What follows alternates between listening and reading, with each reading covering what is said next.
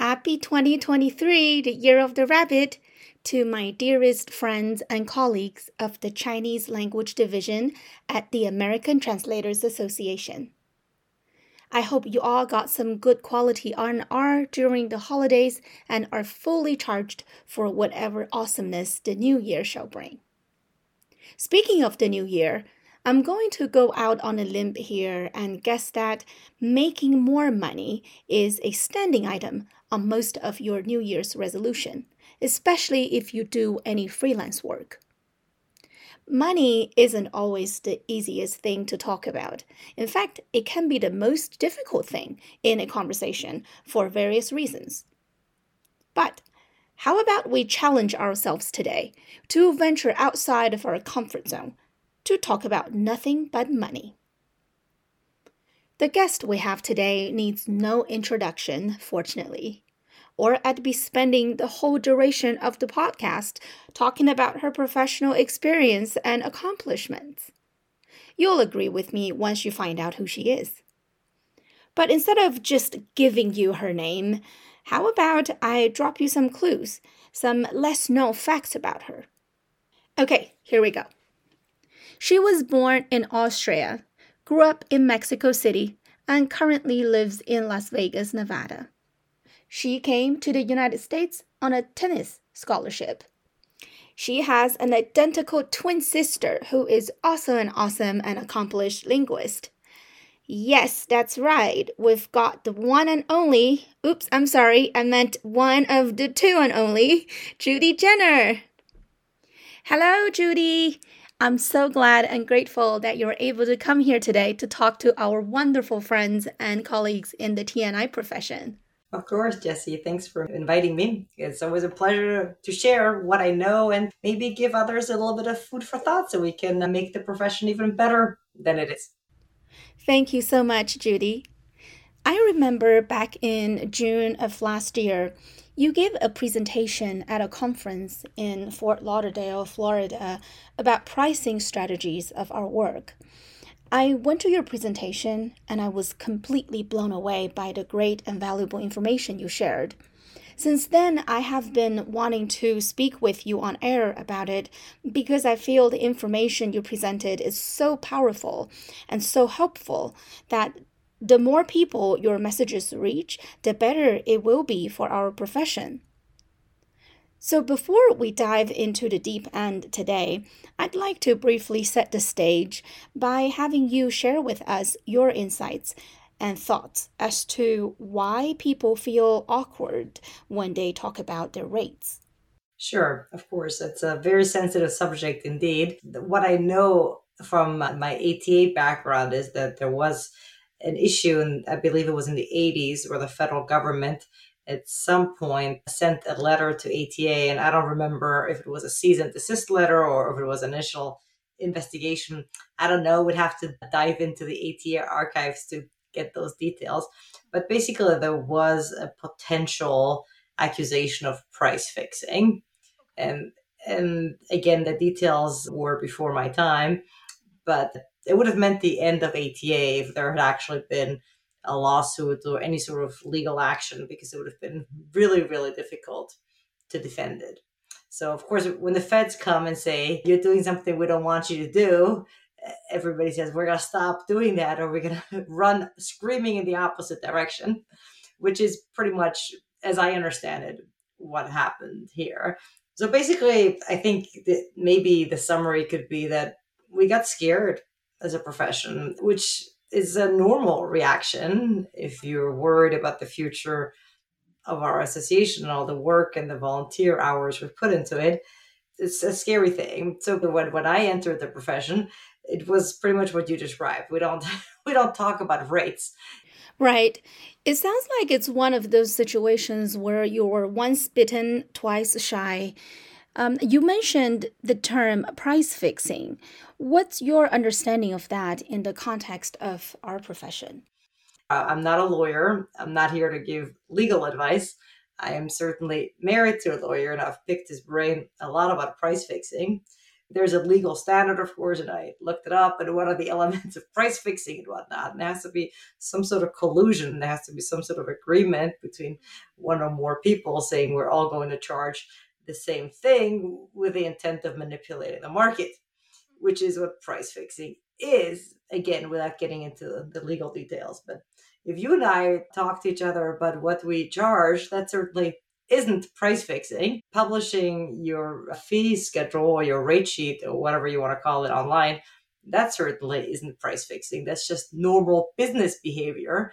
I mean, I want to know what people charge when I go on somebody's website. So that's very standard business behavior. And we haven't really done it. Maybe again because we're afraid. But again, I don't know what memo or what cease and desist letter the feds wrote, but what they did not mean is that we can't talk about it amongst ourselves and publish our fee schedule. I've always been a fan of transparency. I don't see the downside of transparency. And I think the final reason we don't talk about it is because money is always a touchy thing everywhere, right? If we disclose what we bill by hour or by the hour, by the word, we're basically telling people how much we make. And in our culture, that's just something we don't do as much.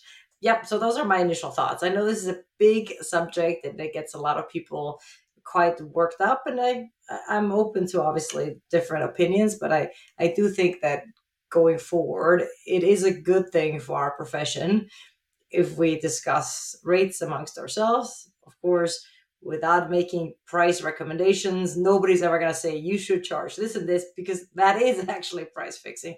We should absolutely be very, very careful. And I think we perhaps could benefit some a bit from some legal advice to say, to know what are the limits, what can we actually, what are the words we're not allowed to use, right? So I think that would be some guidance would be helpful. Although I think intuitively we all know what we can do and what we can't do. It's not that hard. Let's not go to an ATA conference and say, hey, we should all charge X. That's what the feds were trying to avoid. And we're not doing that. So we're fine, in my non-legal opinion. I can very much understand the logic behind people's hesitation when talking about money. However, and this has always been at the core of your message, and that is to avoid any and all conversations about our rates like it's the plague, and to not have that rates transparency is equally damaging to our profession. One common thing that I can think of that almost all newcomers experience is how should they price their services to their potential clients? If they go too low, they get blamed for undercutting. If they go too high, they run the risk of pushing away their potential clients. It's a very stressful and confusing thing, in my opinion, for newcomers. Now, after knowing, in your non-legal opinion, what is price fixing and what isn't price fixing, if a less experienced translator or interpreter comes to you wanting to get some guidance and advice from you or from someone like you who's also a veteran, a linguist, or a very experienced professional translator or interpreter, how would you have that conversation? What specific guidance or advice would you have for them? Because I have heard people say that, oh, well, just charge enough money to make sure you make a good and decent living. That sounds just too vague to have any meaning, I think. Yeah, I think it's a very good way to say, look, this is what I charge. These rates, and my fee schedule again is public. And I would, of course, tell people to charge according to their market segment and their skill level and where they're at in their careers, and to not necessarily use mine as obviously they shouldn't use my exact same fee schedule. Although there will be people who happen to charge the same as I do. And it doesn't mean that they're price fixing, just they're just charging the same thing. I didn't tell them to. So I think that that's a good way to frame it, to say, well, here's my rate sheet, and it serves as some guidance for newcomers. But again, the question is what is decent, what is a good living? It depends. It depends where you live, which country, even which part of the country you live. It also depends if you have double income, single income, or if you have children. So it means different things for different people, right? And I don't know what the number is for Chinese language, the Spanish language. I don't know. But I think what we do need to do is to put a little more thought into what the number means for us individually. We haven't been as strategic, I think, as a profession at the individual level. So there's some room for improvement there. But again, shying away from these big topics, I think, has maybe, yeah, I'm not maybe, has definitely been a disservice to our profession.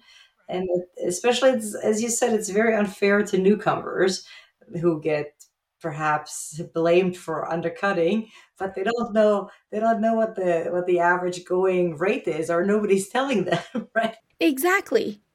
Speaking of being informative, I would like to give a special shout out to our former ATA president, Corinne McKay. She recently published a blog post reviewing her income of 2022 in real numbers. Lots of good information there, and I think it puts so many things in perspective. And I really appreciate her doing that for our profession. And this blog post can be found on the Training for Translators website. And Judy, yes, I completely agree with you that good living or decent living means different things to different people. And I appreciate your idea that people should be more strategic about pricing their service according to their specific circumstances. The message I'm gathering here is that it should be more about how to charge. And once you figure that part out, you will have the number, the what to charge automatically. And I think the most powerful tool we have is each other. If we should have friends and colleagues and mentors who are willing to tackle that subject and to talk openly about that. And it may not work for everybody, but I'm certainly happy to do it. And I've had people in my market who I've realized are completely on the wrong path with the fee schedule. And by that, I don't mean too high, because I don't think there is such a number. I think too high is not possible until the clients run away. But if the clients still keep on accepting it, clearly we're pricing it correctly.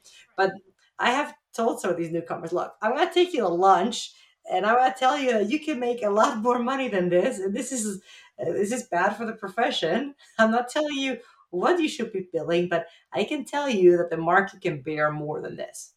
And oftentimes the reaction has been, oh, thank you so much. I really appreciate it. Once in a while, the reaction has been none of your business. And then I'm like, okay, well, that's not very collegial, but I guess ultimately it is none of my business. But in a way, it is, because we're all in this together.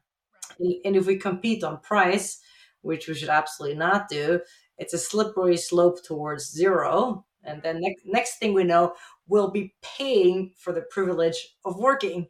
And that it does sound funny, but if you have seen some of the ridiculous offers for work on the translation side that have come through recently, it is rapidly approaching zero, and we need to do something about it. And I don't want to be too negative, but there is certain downward trend, and that's obviously not a good thing. So it's time to push back, and it's time to stand up for ourselves. And if we don't like the fee schedule that a client offers, don't take the assignment. Doesn't it work for you? Say no, thank you. I will not be working at that fee schedule. Also, I went to business schools and I studied a lot of economics, but you should be setting the fee schedule. The vendor should be setting the fee schedule. It's not the other way around. So the seller usually sets the price. It's not that the buyer usually doesn't set the price. So, I think it's hilarious when clients come and say, we pay this much. I'm like, wait, but that's like me going to Best Buy and saying, I'm going to give you $1,500 for this laptop. But when that laptop is $1,800, right? The people from Best Buy, they set the price because they're the seller. So I think about that a lot also in terms of how our industry has sort of put us in this awkward situation that oftentimes the buyers set the price. And I think we shouldn't let the buyer set the price. What a great analogy. It's so cool. I love it. I think as a profession, what we need isn't the agreement on how much to charge. Absolutely not, because that's bad and that's possibly illegal and unethical. What we do need is the collective understanding and effort to uphold that The value we offer through our service isn't simply the rates we charge. When we compete on rates only, essentially we're cannibalizing each other in the short term, and in the long run, we are bringing down the profession's standard or the image we send out to the general public where our potential clients are. So I think it ultimately comes down to how our individual behaviors in terms of pricing affect the profession as a collective. So yeah, you're right. Strategically pricing our service is our own business, but it is also everybody else's business. We are all in this together, and we all have the duty to preserve and protect the reputation and the value of the TNI profession. I agree. And that's why I started giving some of these presentations at big conferences, at ATA and NAGID. It was called pricing strategies early on. And then it had different versions thereof. And people have been really interested in it. It is controversial, which always surprises me because ultimately we all want to make a good living, whatever good living means to us. So I think if we're not going to talk about this, how can we make a good living, right? But again, there's some baggage with this topic. Just to finish on an interesting anecdote with pricing, if I may, if we have a couple more minutes, I'd like to share a pricing story. May I? Oh, yes, of course. Please do, Judy. Good, good, great. It's always good to try new pricing strategies. You don't have to charge everybody the same rate, which I think that's why a lot of colleagues are scared of publishing their rates because they want to leave it open to maybe billing different clients different things. And you're certainly allowed to do that.